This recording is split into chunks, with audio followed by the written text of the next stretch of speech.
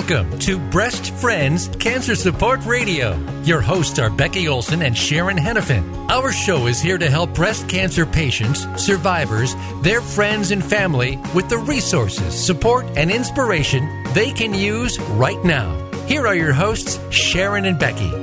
Welcome to Breast Friends Cancer Support Radio. My name is Becky Olson. I've battled breast cancer 5 times in the last 23 years. I'm also a motivational speaker, a speaker mentor, and the published author of The Hat That Saved My Life. Hi, I'm Sharon Hennepin. I'm a 25-year breast cancer survivor, certified life coach, and the author of my book, Thriving Beyond Cancer. Becky and I are also the co-founders of Breast Friends. And Sharon, I'm really excited. My book is getting so close to being out on Audible. Yay! Oh, that's exciting. Yep. I know.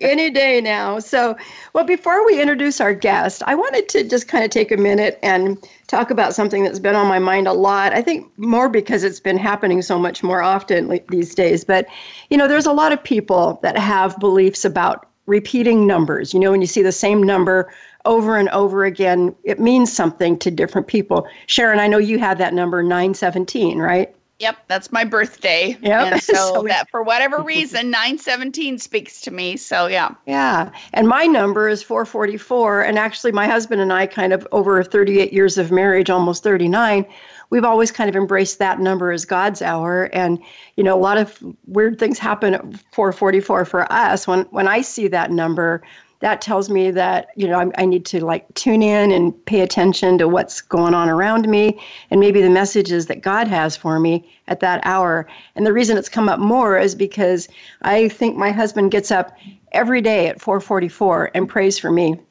for healing for my cancer and just really, he's just pouring the love on me at 4:44. It's pretty awesome. So anyway, it's kind of a big deal, and it's important that we recognize and honor those numbers when they kind of pop up in our life. And, you know, it's an interesting subject to Google too. There's a lot about it. I don't really understand it. Don't need to. I just have a feeling that it's pretty valuable. I wrote a whole speech around a dream that I had when I woke up from this dream, and it was 444. I knew that God was talking to me in that dream, and I ended up creating a whole talk called the Legacy Box. And that might be a good topic of conversation one of these times. But anyway, so I wanted to share that with you before I introduce our guest, because that whole concept sort of brought us back together, and I'm going to let her tell that in just a moment. But for those of you who listen to our podcasts often, you know that we have a variety of guests and topics, you know, and all of our guests have some meaning to our audience, primarily of cancer survivors. Most of the guests on our show are invited as professional experts in their field, but every now and then we bring someone on the show to tell their personal story, and through the telling of those stories, we hear stories of resilience and hope. Our guest today, Julie Sieber, has one such story. She's been through an amazing journey of cancer, which then led, of all things, to a heart problem. But Julie is still going strong, and Julie and her husband Roy have been supporters of Breast Friends for some time. And as it turns out, Julie and I have a lot of things in common, including numbers. Welcome, Julie. So happy to have you. This sounds really cliche, but I just really feel honored to be in the presence of you two amazing people whom I've admired for so long. It's great. Well, Julie, you know, we're the ones that are honored today. So we thank you for coming on the show and sharing your journey. So why don't you tell our audience how we first met? Do you remember? And that was funny. I'm thinking that weren't you a keynote speaker at a Komen annual conference at least once? Yeah. Is that? Yeah. Yep. And I think that is maybe the first time I saw you. You were an inspirational speaker for us at one of those wonderful conferences that they used to do, they still have them. We don't go to them as often, but this probably would have been around 2006 or 2006. And anyway, you were up there and you were talking about your book, The Hat That Saved My Life, and I just, and I always pay attention to people who are stage 3 because I was a diagnosed stage 3. And so that always makes my ears perk up. But yeah, there you were up there just, you know, you were charming and fascinating and, you know, dynamic. And I just was really struck with the positive energy that was radiating off you at a time that I really needed to feel it. And it happened again when we invited you up here. Our support group had a Runway to Recovery fashion show every year for survivors, and you were keynote speaker at one of those as well. It was held in the convention center up here in Longview, Kelso. And I believe that is when you told me the story, or told us the story about the box. And I think that's when you first started talking about 4:44 in the morning. And it really stuck with me for some reason, although I remembered it wrong. I'll tell you that in a second. And then the third time I think I saw you was when we actually were lucky enough to have you drive up from Portland and address our support group meeting here at the hospital in Longview. What a wonderful honor that was, and just a room full of women who were just transfixed by you. And I remembered a lot of the stories you told from your book, especially funny one about your husband that I remember and I won't go into. But really, there's a few in there. Yeah, yes, well, I know. But anyway, so and again, we've gone to the Breast Friends luncheons down in Portland on and off, and Roy has donated some of his bird photography toward the cause, and then we do run into you from time to time in Cannon Beach. Yeah, because we have a house there. You know, my husband and I, we fell in love in Cannon Beach, and we have a little place at the coast, further down the coast, but Cannon Beach always has just a beautiful spot in my heart because of that. You know, we kind of had our first date after we met in Cannon Beach, and it was pretty special. So yeah, and we're going to talk about your life at the coast. So you and Sharon were both there. We were at a gallery. We were outside a gallery. I don't know if it was Steve Hanks. Was it Steve Hanks that was yes, visiting? it was. I love his work.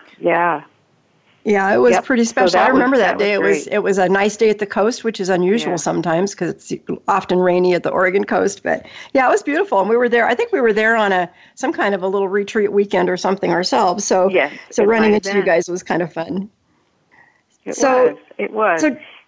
So Julie, you contacted me recently because of numbers. So why don't you talk about that for a minute? I did. And again, for me, my repeating number in my life is 440.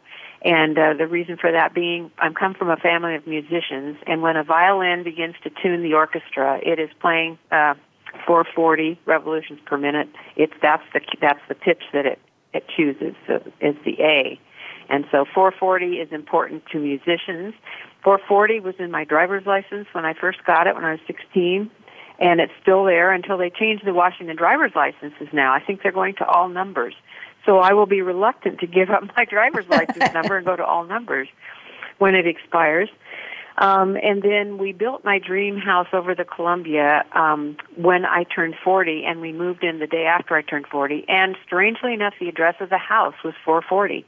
So I would say I got it 440. And I just love that, too. So I was remembering incorrectly that you had said 4:40 in the morning was the angel's hour. And so I called you, and I wanted to find out more about the significance of what that meant, because my mind had gone a little foggy on exactly what were the ramifications. But I found myself waking up at 4:40 in the morning. So, and then you corrected me and said, no, it was 4:44. And I said, well, it's great to talk to you anyway. But you know what, Julie? I have a feeling if the angels are there at 4:44, they're also there at 4:40. So I think you're good.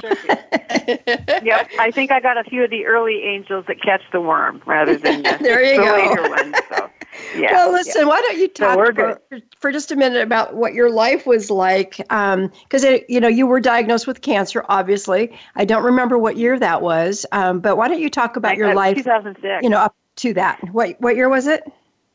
2006. So I was 50. I turned 50, and then 2 months later, wham! Everything just crumbled. Up until age 50, I had never set foot into a hospital. I've never had kids. I've never broken a bone. I've never had any major illness. No stitches, no nothing. I escaped my childhood completely unscathed. And so to be hit with this diagnosis was quite alarming. However, I had a scare in 2002 when they found calcifications on my mammogram. Now, granted, the mammograms here in Longview at that time were not digital mammograms. So it was kind of like, prehistoric equipment they were using on me. And they said, oh, your breasts are very dense. And I thought that was a good thing. I thought it meant they were perky and firm and sexy, right. and apparently dense apparently has negative ramifications when you're talking about breast cancer because it means you can't see what's going on in there. But anyway, so before I was actually diagnosed, I did have a scare, which included a biopsy, and it turned out to be benign. But once they had gone in and taken a divot out of there, it became very lumpy. They assured me that would smooth out and everything was fine. But as the years went by, it did get lumpier. There were some hard parts in there, and I just didn't like the feel of it. And every year, the mammogram equipment, prehistoric as it was, told me I was fine. And so I believed it because I wanted to believe it. And finally, I was walking through a drugstore up here. There was a book on a shelf, and I just grabbed it, and it said something about scar tissue can hide malignancies. And I put it back on the shelf at that time. I was just horrified. I put it back, and I walked out of there, and I thought, I've got to do something. I've got to go in and get this looked at. And I couldn't get it out of my mind. And so I finally contacted the surgeon. He said, well, it's probably just scar tissue, but if you want, we can do a biopsy. Well, who wants to have a drill go into their breast? But I said, sure, let's do it. And that's what we do. Lo and behold, it turned out it was cancerous. And I later went back and bought the book. So talk about the hat that saved your life. I talk about this book that saved my life. Yeah. It's this little paperback, and this one chapter in this book, which I've never even read the whole book. I just wanted to have that book. So I've got that at home because that is the reason I pushed for the biopsy. And if you have gut feelings, again, I am so strongly in favor of being your own advocate. There is just no comparison. They don't know your body as well as you do. My right arm was being very tired all the time, and I did not know why. I thought it was the computer mouse. I thought it was sitting at the wrong angle. I had them buy a $400 computer tray for me at work because my right arm would get so tired. And I realize now that the lymph nodes were completely clogged with cancer. I had 10 cancerous lymph nodes, and that's why the arm was so tired. But who thinks about breast cancer when your arm's tired from working the computer mouse? It just does not compute. I mean, it does not. It does not translate. Yeah. I know my mother-in-law back in the 90s unfortunately had the same sort of thing, and her malignancy was hidden behind scar tissue. She'd had several biopsies that were negative, that were benign for years and years, and so after a while, you kind of lose your zest for looking for them because they're, she'd gone in so many times and had something biopsied. Well, unfortunately, to your point, she had a very large malignancy behind her scar tissue, and it wasn't picked up until it was really too late. So, which is sad. Yeah. Julie, I have a question for you. Why did you went in for a baseline at 35? That's unusual to do that. What was that about? Why did you do that? And it's interesting because I always followed the doctor's orders, and I remember seeing that the recommendation was age 35 the baseline, then you wait 5 years, and then you go to annual mammograms. So this was back in, the early 2000s. They came out with that, and I was just doing what my doctor suggested. Just like any good patient would.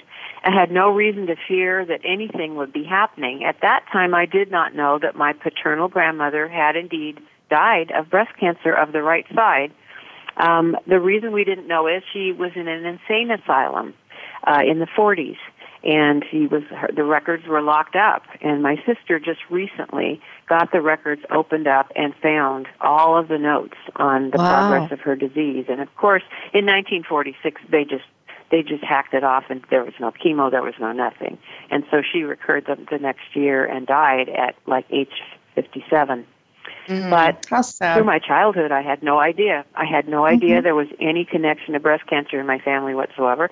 So, of course, when this was discovered, I went in and had the BRCA test, which was negative because that would have had ramifications for my sister and my brother if I had carried that gene. But no, at age 35, I was just a good little patient going in, doing what I needed to do, and didn't give it a second thought, you know. So, Sharon, you had a baseline at 35 as well? Oh, yeah. Really? My doctor suggested it, and I'm like, okay, whatever, you know. And, of course, remember then I had really small breasts, and I had actually augmentation to become a 34B. So even with augmentation, I barely could fit into the mammogram machine. Wow. I mean, it was kind of comical, actually. But at the same time, you know, at least my augmentation, they had put the implant behind the muscle, behind the little bit of breast tissue I had, but in my case, neither one of my lumps on my cancer side actually showed up on a mammogram. I actually felt my own lumps, so that's what drove me in at 40 to actually figure out what that lump was. But I did have that baseline, which I think is important. And most doctors see, and see, I didn't have any family history because I didn't have any family history. I was adopted. True. You have a lot now, though, don't you? And now I have all sorts of family history. But to Julie's point, sometimes that stuff is either hidden or buried or, you know, not accessible to us. And so I think that was probably the reason my doctor decided to do a baseline, was just because we didn't have any information. You know what? I didn't do a baseline at 35, but I found a lump in my breast at about age 36 or so, and I went in to have a mammogram. It kind of scared me. I didn't realize I had a family history of cancer, but it turns out I have a very heavy-duty one, which evolved later as I found out, as you start to explore things. But they told me it was just fibrous tissue and not to worry about it. But I think it's because, honestly, when I think back, probably because my breasts were dense at that time, and, you know, cancer cells are white and dense breast tissue is white, and you just don't see them. It's kind of like hiding behind scar tissue, right? Exactly. So, and it just continued to grow over the next 7 years, and then that's when we went in for a mammogram and found that it was fibrous tissue, but inside was a pretty well grown cancer tumor. So it's, you know, it's an interesting battle that we all face. And Julie, you know, you mentioned BRCA. You didn't test positive. I didn't either. But about a year or so ago, I went in for the expanded panel of testing, and I actually carry 2 gene mutations, but neither one is BRCA 1 or 2. And the one I have is called CHEK2. I got it from my dad. My dad's brother had it. My dad's sister had it. He probably got it from his mom. And some of my siblings, or not my siblings, my cousins, are being impacted now because they've tested positive as well. So it's, you know, there's a lot more now testing than the BRCA gene. And the one I have leads to the possibility of colon and breast cancer. It's not as high of a risk as the BRCA, but it's definitely there. So on that note, we are going to go ahead and take a break, and we will pick up this conversation on the other side. So stay tuned. We'll be back in a minute.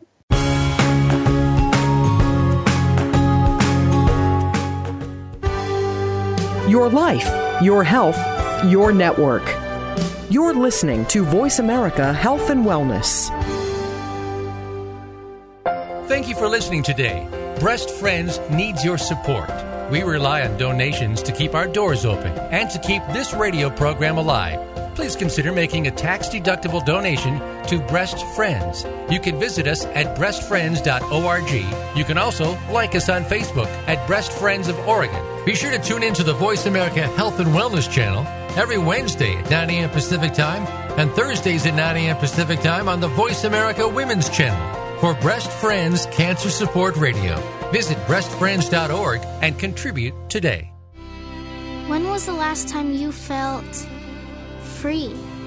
It's time to uncover that feeling again with the compassion of a cross and shield and the power of a card that opens doors to the best hospitals and medical centers in all 50 states, giving you the freedom to love, to dream, to dance. like no one is watching. Regions Blue Cross Blue Shield. Live fearless. The Voice America Talk Radio Network is on Instagram. Make sure you follow us and comment on our pictures from behind the scenes at our radio shows, live events, and around the network. We want to see what you have to share as well. Check us out on Instagram at Voice America Talk Radio. Your life, your health, your network. You're listening to Voice America Health and Wellness.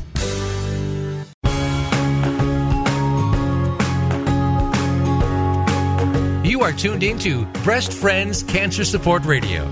To reach the program today, please call us at 1-866-472-5792. Again, that's 1-866-472-5792. You may also send an email to becky@breastfriends.org. Now, back to the show. Welcome back to our program. We've been talking with our guest, Julie Sieber. And Julie, on the first segment, you mentioned the importance of being your own best advocate. And I really want to spend a little more time on that because that is a huge, huge topic. I mean, it's just like, in my diagnosis, finding my lump, and, I was 40, and the only people I knew at that time in my life who had had any sort of breast cancer were way, way, way older. And I was young and fit and healthy and all that good stuff. And I could have easily ignored the fact that there was that little pea-size lump in my breast. And sometimes our fear will allow us to do those things. But to your point, like, who wants to have a biopsy, right? Oh yeah, sign me up, right? So fun. but sometimes we just need to be brave and just kind of push through those things. Question whether or not something is normal, because if it's not normal for you, there may be something going on. And I'm not encouraging people to be hypochondriacs, of course, but at the same time, whether you've already gone through a cancer diagnosis or not, you know your body. You really do have a sense of what's right and what's wrong. And so listen to it. And again, if it doesn't correct itself in a few weeks, then have your doctor check it out. Sharon, just to that point, I went through this the first time, I had some issues with swallowing. I was having a problem when I'd lay down at night. I couldn't swallow, and it was really starting to bother me. So I went to an ear, nose, and throat doctor, and I told him, that I'd had cancer, and now, I'm dealing with this, and I don't know what it is. And he said, "Oh, you cancer people, you always do that." And I looked at him and I said, "Excuse me? You cancer people?" And I said, "Okay, I think we're done here." And I got up and I left. And I did go to another doctor, and it turned out I had acid reflux, and they gave me some pills, and it seemed to help. But that is part of being your own best advocate too. When you're mistreated, or you need to stand up for yourself. I fired a few medical professionals in my life because I don't like being treated like I don't count.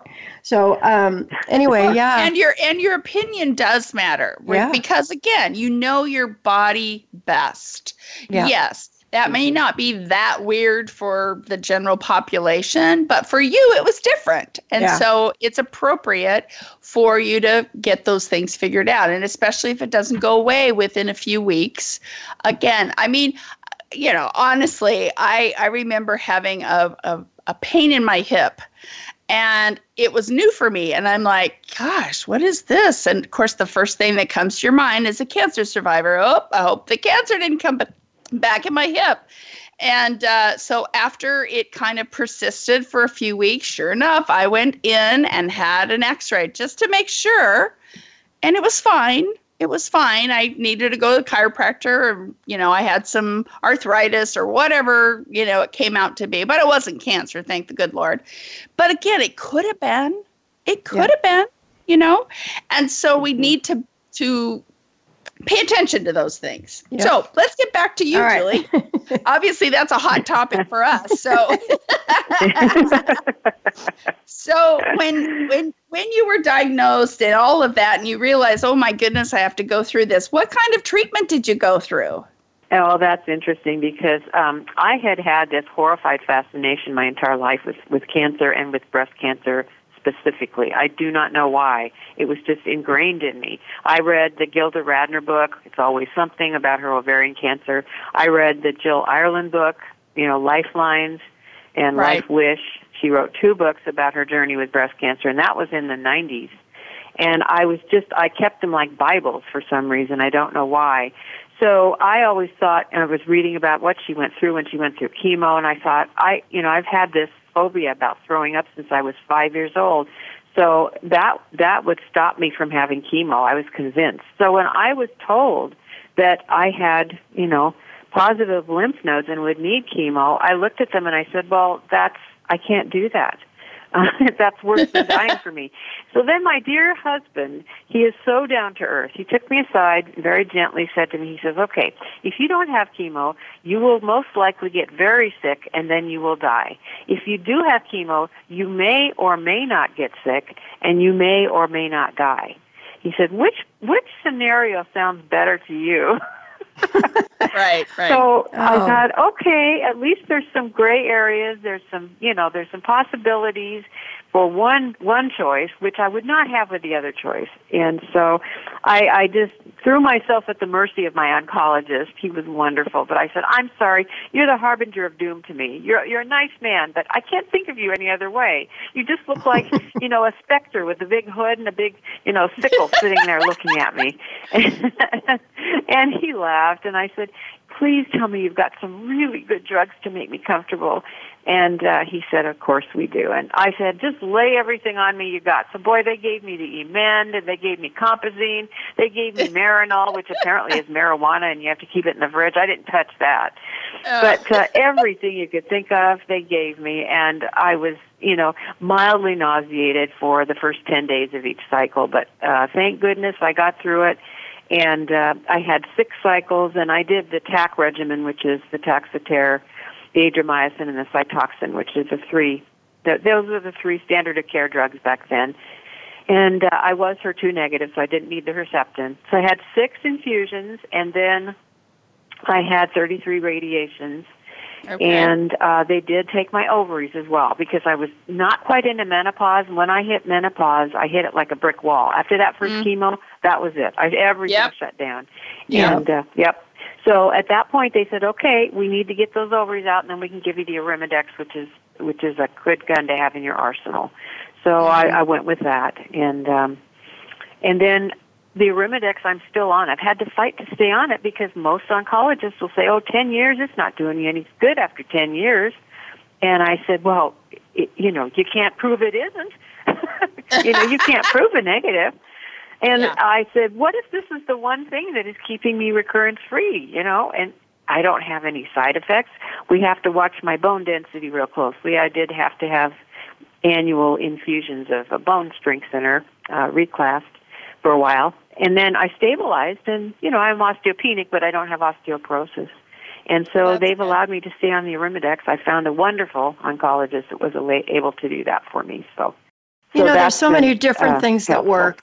There's a lot of different ways this all works. I've been on some kind of estrogen blocker for years. I started with tamoxifen, which is kind of the one that they put you on initially. And then I advanced every time I got off tamoxifen, 2 years later, I got cancer on the other side. I've been on estrogen blockers ever since. And now on this trial that I'm on, we're moving me to phase 2. In phase 2, they took away my Femara, which is another estrogen blocker. Right. And they put me back on tamoxifen because it blocks it a different way. It just blocks it instead of reducing the amount of estrogen, it blocks it. And so the goal is the cancer can't get to it. So, it's funny, these things all seem to work, but everybody's got a different mindset on how they work. So I don't know that there's a right or wrong. And, there's just, we're all different. We all have different paths, know, and that's, unfortunately we all got to cancer, but again, our journey from cancer and to cancer are all different, all completely different. Yep. So, much. Julie, let's switch gears a little bit and let's talk about your beautiful husband. He was a huge sense of strength for you. Why don't you talk about him for a few minutes? To maybe talk about some of the simple things he did for you to kind of help you through your journey, and we'll just go from there. So Well, again, he is a Midwestern stock, very practical, very down to earth, conservative. I mean, not conservative politically, but just he is a realist. I am a pessimist, and he is a realist, and there is a difference because realists sometimes can sound a bit dour, but basically, so in other words, he wasn't the kind of guy that would tell me, "Oh, you're going to be fine. This is nothing," because if I'd have heard that coming out of his mouth, it would have scared the tar out of me. He just doesn't talk like that, and I don't ever believe it when people tell me that either.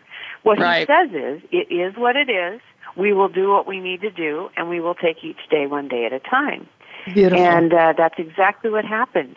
Every day when I'd wake up after my infusion, I'd open my eyes and I'd look into his face, and he'd say, "Day one," and smile at me.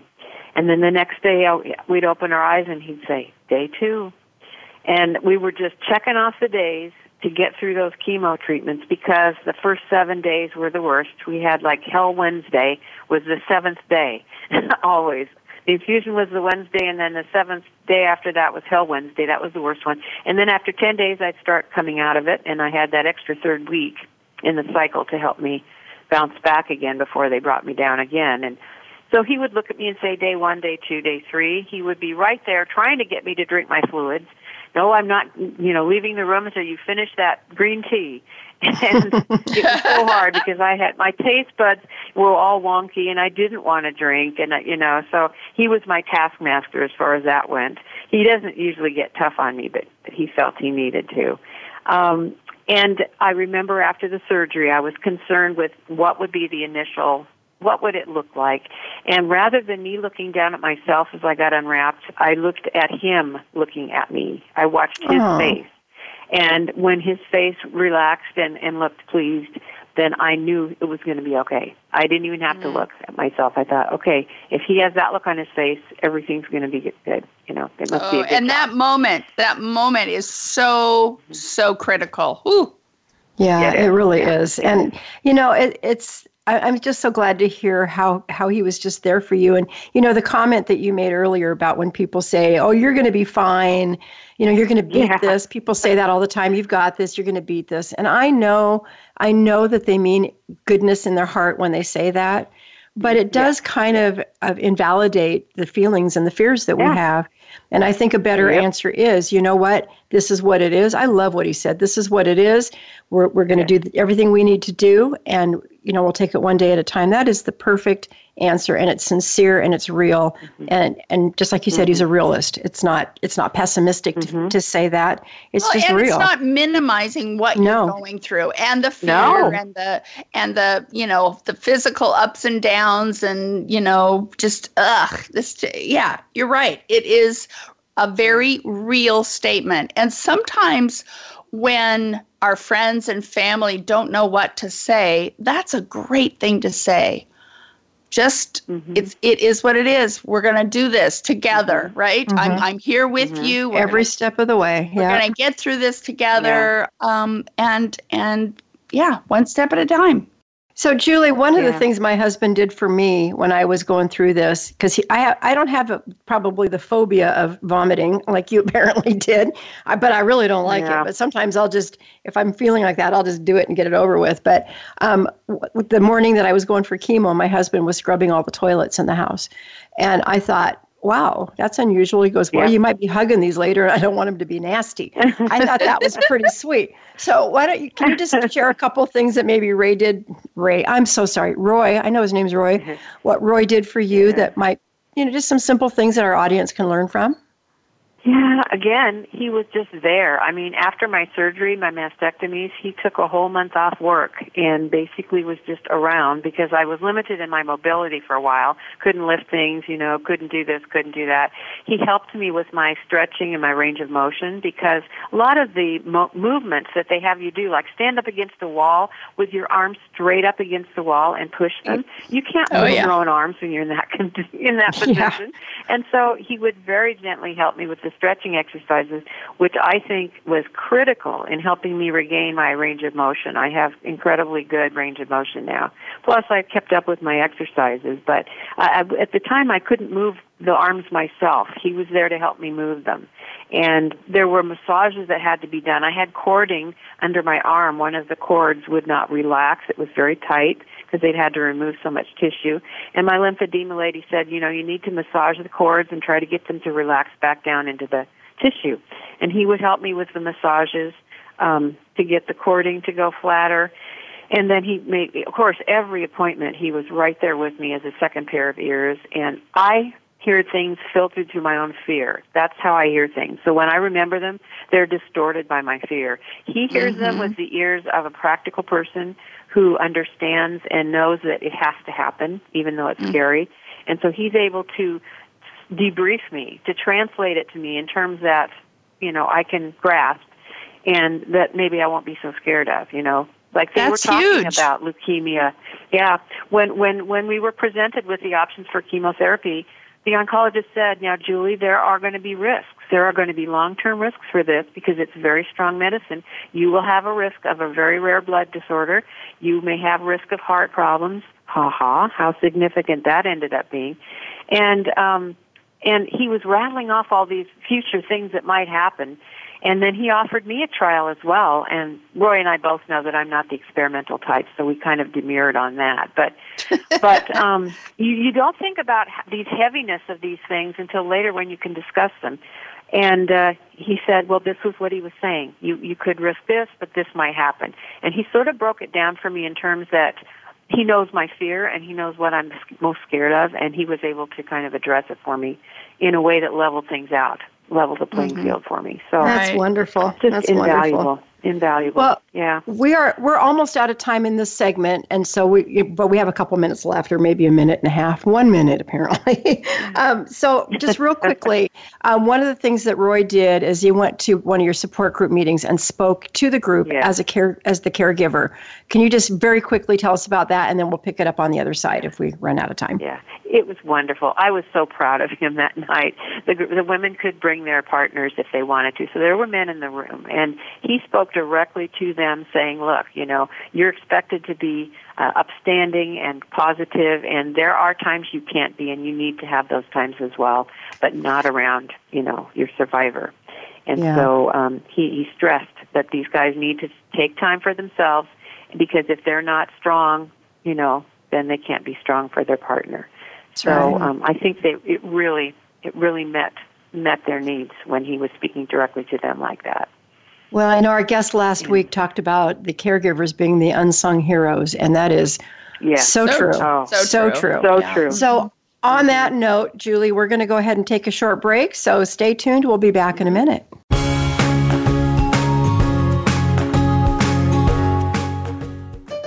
Opinions, options, answers. You're listening to Voice America Health and Wellness. When was the last time you felt free? It's time to uncover that feeling again with the compassion of a cross and shield and the power of a card that opens doors to the best hospitals and medical centers in all 50 states, giving you the freedom to love, to dream, to dance like no one is watching. Regents Blue Cross Blue Shield. Live fearless. Thank you for listening today. Breast Friends needs your support. We rely on donations to keep our doors open and to keep this radio program alive. Please consider making a tax-deductible donation to Breast Friends. You can visit us at breastfriends.org. You can also like us on Facebook at Breast Friends of Oregon. Be sure to tune in to the Voice America Health and Wellness channel every Wednesday at 9 a.m. Pacific Time and Thursdays at 9 a.m. Pacific Time on the Voice America Women's channel. For Breast Friends Cancer Support Radio, visit breastfriends.org and contribute today. Have you had a chance to check out Voice America's online magazine and blog? If you love our hosts and shows, check out articles that give an even deeper perspective, plus topics about health and fitness, movie reviews, philosophy, business tips and tactics, spirituality, positive thought, current events, and even more about your favorite hosts. It's just a click away at blog.voiceamerica.com. That's blog.voiceamerica.com. The Voice America Press Blog. All access, all the time. Opinions, options, answers. You're listening to Voice America Health and Wellness.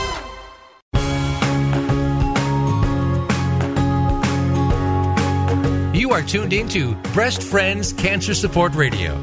To reach the program today, please call us at 1-866-472-5792. Again, that's 1-866-472-5792. You may also send an email to becky@breastfriends.org. Now, back to the show. Welcome back to our program. We've been talking with our guest, Julie Sieber. So we were talking about your husband and what a wonderful caregiver he was. But you know what? The tricky part is, especially for a male partner, I think, is to be the rock, right? And all of a sudden... it's a big role. It's a lot of big shoes to fill. And so Roy actually did go through some depression afterward, if I understand correctly. Is that right? He did. And, it's interesting because it was very delayed. I mean, I got through the treatment. It took me 2 years, to get through the treatment. I was done in 2007. And by 2008, some things had changed for him at work. And there was a new administrator, and he was having difficulty adjusting with that. So a lot of things kind of collapsed on him at once, but we are 100% convinced that just the stress of carrying me through that treatment and the scares that followed. I had a few scares. I had, some bone pain and went in for a nuclear bone scan. And every time something happened, we thought, this is it. Yeah, so it was just like PTSD. It really was. He would be ducking bullets that weren't even there, And so one day he just couldn't get out of bed. He said, well, I can't get up. And he couldn't go to work. And he actually, this is not like him. He never misses work. But he missed like 2 months of work because he just couldn't face anybody. He kind of shut down. But what he did with that is he started taking pictures of birds. He went down to the wildlife reserve, and he'd spend hours in the wilderness with his camera. And that was a therapy for him. And he ended up selling these beautiful hummingbird and, crane pictures, storks, and, for funds to fund breast cancer. So he donated his photos, and the time he spent recovering from my treatment, he donated it back to the breast cancer community. So it kind of was a big circle. It really was interesting. That just went all the way around. And we were a beneficiary of one of those photos too. It was an eagle, as I recall. It was beautiful. Yeah. Gorgeous. Yep. Well, and we were talking about how do you cope with without a support group? I know you had a wonderful support group up in Longview, right? I did. I made a point not to go to the support group until after my first infusion because I was terrified that I would hear horror stories, which would make me so scared I wouldn't walk into the infusion room. And so I thought, okay, I'm going to plan this, and I'm going to go to my first meeting in August because my first chemo was July 5th. So I went to the first meeting in August, and I've never stopped going. They were instrumental in my return to work. I took 9 months off work. I've been at this job over 40 years, and I'd had long blonde hair the whole time. And, of course, now I looked like a little baby seal with the little short, dark, tendrils coming in. And just beginning the beginnings of my chemo grow, and I thought, I'm due to go back to work. Should I wear my beautiful blonde wig that my mom bought me that looks just like my old hair and break them in gently? And my support group said, Julie, no, you walk in there tomorrow with your head bare and held high and show them what you have been through and what you have fought, the battle you have fought. And I said, you're right. I said, I'm not that blonde girl anymore. I'm a bald-headed warrior. And so I thought, I'm going to shock them. And so it was as much for the gut reaction I knew I would get as anything. And then I just found that I loved short hair. I got really lazy being bald, and I thought, well, I don't have to blow dry every day. That took 20 minutes. So, but I tell you what, when I walked in, that was very powerful because it was obviously not a short haircut. It was a chemo grow. When you see the bangs way up at the scalp, that's a chemo grow, not an intentional haircut. And you've kept your hair short since then, haven't you? Your hair's darling. And one reason is I'm very superstitious. I think, you know what, if I have to go through chemo again and lose it, there'll be less to lose, It was really hard cutting off all the blonde hair. There is a lot of truth to that. Well, and again, when your hair is long, I think that process of losing your hair is, it's just That's why we suggest people get a short, sassy cut that maybe you wouldn't ever try normally, and try to do that and have some fun with it. Yeah, because otherwise, those long hairs on your pillow, it just seems heartbreaking. Yeah. Yeah. Yeah. So, my support group again, very important to me. Yeah, yeah, and then you use blogging and reading some of the other people's posts? Yes. I became acquainted with breastcancer.org, which has been the source of many, a lot of knowledge, a lot of good friends, and sadly I have lost a few friends because some of them cross over to the stage 4 thread. And, I've been on there for like 12 years now, and you do see the life cycle come and go, because that's the nature of breast cancer. But it's amazing how close you can get. I couldn't find anyone that was stage 3 in Longview. They'd all say, stage 3 with 10 lymph nodes. Wow. And they'd look at me saying, like, you're going to die. Yeah, yeah. There just weren't that many that were as far along as I was. And then I got on breastcancer.org, and there's a whole thread for stage 3. And I thought, these women get it. They get it. They get me. And and now I have pen pal friendships. I don't know if you call it pen pals anymore. It's kind of like cyber pals, isn't it? You don't put a pen to paper. But all across the United States, I have a friend in New York and then another one, and I'm not sure where she is. And they get you, They are close to your heart. They speak the cancer language, and they understand. So the breastcancer.org has been very important to me. I had chemo angels when I was going through treatment who actually worked in my office, not in the office. We have several branches. They worked for my company. One was in Olympia and one was in Tacoma. But they would send me cards. They would keep track of my infusion dates and send me a card that would get there right before I was due to go in for chemo. And so I refer to them as my chemo angels. And so that's the way you do it. You can't pay them back because they've already been through it, and you can thank them. But the only way to really thank them, I think, is to just pay it forward to someone else and have that goodness and that caring and that empathy flow out of you, into you from them, and out of you to someone else who needs it. Strangely enough, we just had a coworker in my department was diagnosed within 4 months of her being hired, about 4 years ago. And the other strange thing is the office was completely empty when she got her diagnosis over the phone, except for me and her. And I talk about the angels lining up. I saw her come out of the break room, and she just walked right into my arms, and I thought, this needed to happen. Short of her husband being with her, who else would get exactly what it feels like right that moment? Yep. And it was very powerful. And, of course, she went through the whole journey, and it's just amazing how many. We've had as many as 3 survivors in this office. There's just 15 of us here in Longview. We've had as many as 3 in the office at one time. At one time? So, oh, my goodness. My goodness. Yeah. Well, it sounds like the quote, I love this quote, the only way I can pay it back is to pay it forward. And you were certainly paying it forward when you were there for her in the office. But tell me about how you came up with that particular quote. It's interesting because, there's that movie with... I love that movie, by the way. Haley Joel Osment, and it was called Pay It Forward, and this was this idea he came up with, that there would be so much more goodness in the world if people just did favors for people randomly, random acts of kindness. And this isn't even random. For me, I feel a responsibility to newly diagnosed women to tell them as much or as little and to share as much or as little as they can handle at any particular time. I always leave it up to them to call me. And yet sometimes I will just reach out and say, I'm thinking of you. But I don't say, tell me about your treatment. Oh, this and this and this happened to me, unless they want to know. Because I have to be very careful. I have an incredible amount of knowledge. And, some people don't appreciate the technicalities. They just want to know, will I get through it? How long will it take?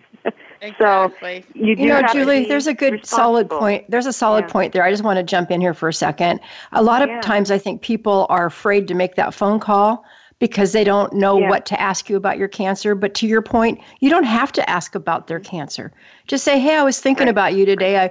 I was taking a walk in the park and I saw a flower and it made me think of you. I mean, whatever. Or I saw a movie that I knew you would appreciate. Just anything to let them know that they have not been forgotten, but you don't have to ask them to tell you about their cancer. If they want to, they will, but that doesn't have to be about that. You know, was one of my biggest fears, is that, you know, I would die and the world would go on without me and nobody would know that I was even gone. And, you know, it's kind of it's a really sad, depressing time for a lot of people, but just knowing that you haven't been forgotten changes your world, you know? And so that's a good point that you just brought up. It's huge. Thank you. Thank you for that reminder. It is huge. Yeah. So let me ask you something, Julie. You guys, we're going to switch gears again here a little bit. Okay, you and Roy did what my husband and I did. We bought a cabin at the coast. Now, you guys are in Cannon Beach. So what was that something that was always on a bucket list of yours? It was on mine, but... Isn't that funny? We never thought we could ever afford it, but it was the lowest priced house on the market. It had been on the market for 6 months, and nobody had ever looked at it. And we've been going since 1983 and staying in this little mom-and-pop motel right across from the Rock, and we thought nothing could beat this.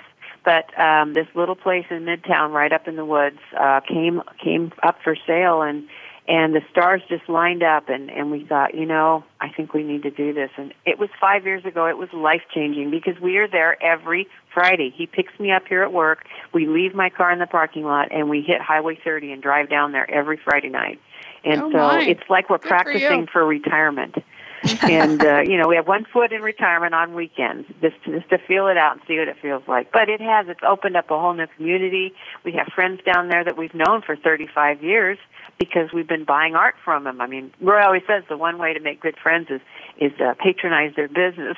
Yeah, it's true. Life. You know, especially in a small community like Cannon Beach. Bill and I have a cabin in Florence, and it's the same kind of thing. I mean, we bought a house that had been on the market for 3 years, you know, and they kept dropping the price. And then one day we looked the day before, and it was not on the list of, you know, waterfront properties in our price range. The next morning we woke up, it was there, and it's on a lake, and it's lovely. It's not fancy by any means, but it is our getaway place too. So I totally value that. Now, you've done a couple of other things.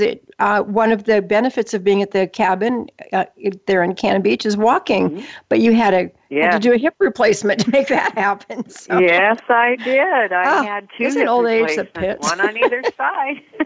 And I think that's courtesy of my dear mother. I think those are hereditary. I really don't think it has anything to do with bone loss or Arimidex. I think I was just destined. But the first one was at age 58, and then I had one in 2017, a couple of years ago. One on either side. And the second one, I had to do an EKG before the surgery to make sure that I was fit for surgery. And it came up with an abnormality.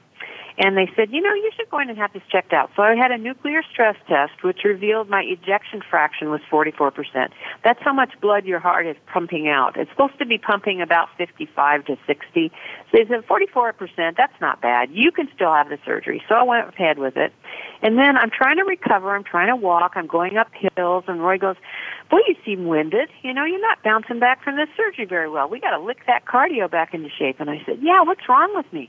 And the windedness just kept going on. And finally I thought, maybe I ought to follow up on that ejection fraction. So I had a series of other tests, and it turned out my ejection fraction had dropped to 20%. Oh, and boy. It's like, how are you even standing up? That's what the cardiologist said. And so what the result of that was, I have a stretched left ventricle, which is not able to push the blood out. It's too weak. It's like a balloon that has no push left in it. And it's just kind of flopping around full of blood, and the heart is not doing what it's supposed to be doing. And they say that is courtesy of chemo. So another challenge, Oh, and yay. I know life is a series of challenges. Yeah, the gift that keeps on giving. But you're doing okay now, right? Well, yeah, they tried medication, which didn't seem to have an effect. My blood pressure is very low, and they can't give me too much more, or I will just stand up and fall down.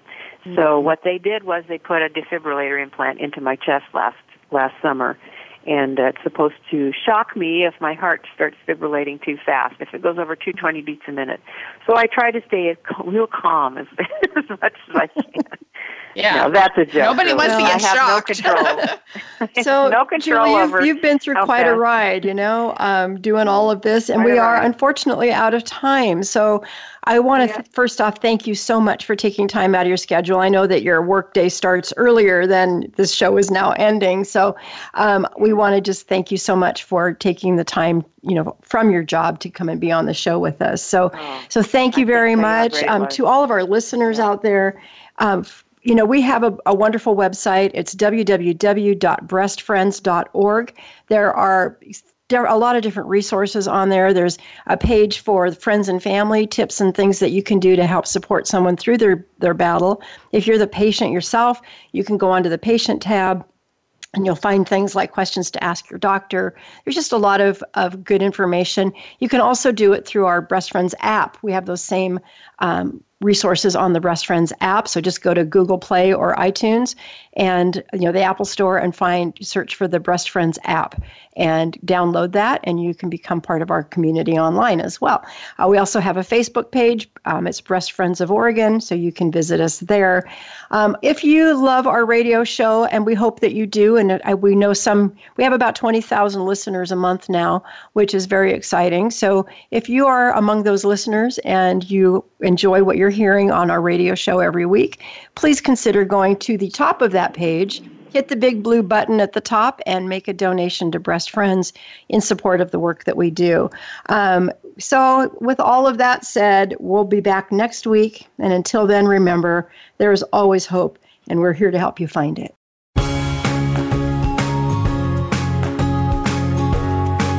Thank you for listening to Breast Friends Cancer Support Radio. Please join Sharon Hannafin and Becky Olson again next Wednesday at 9 a.m. Pacific Time, 12 noon Eastern Time on the Voice America Health and Wellness Channel, and Thursdays at 9 a.m. Pacific Time on the Voice America Women's Channel. There is always hope, and we'll help you find it. We'll talk again next time.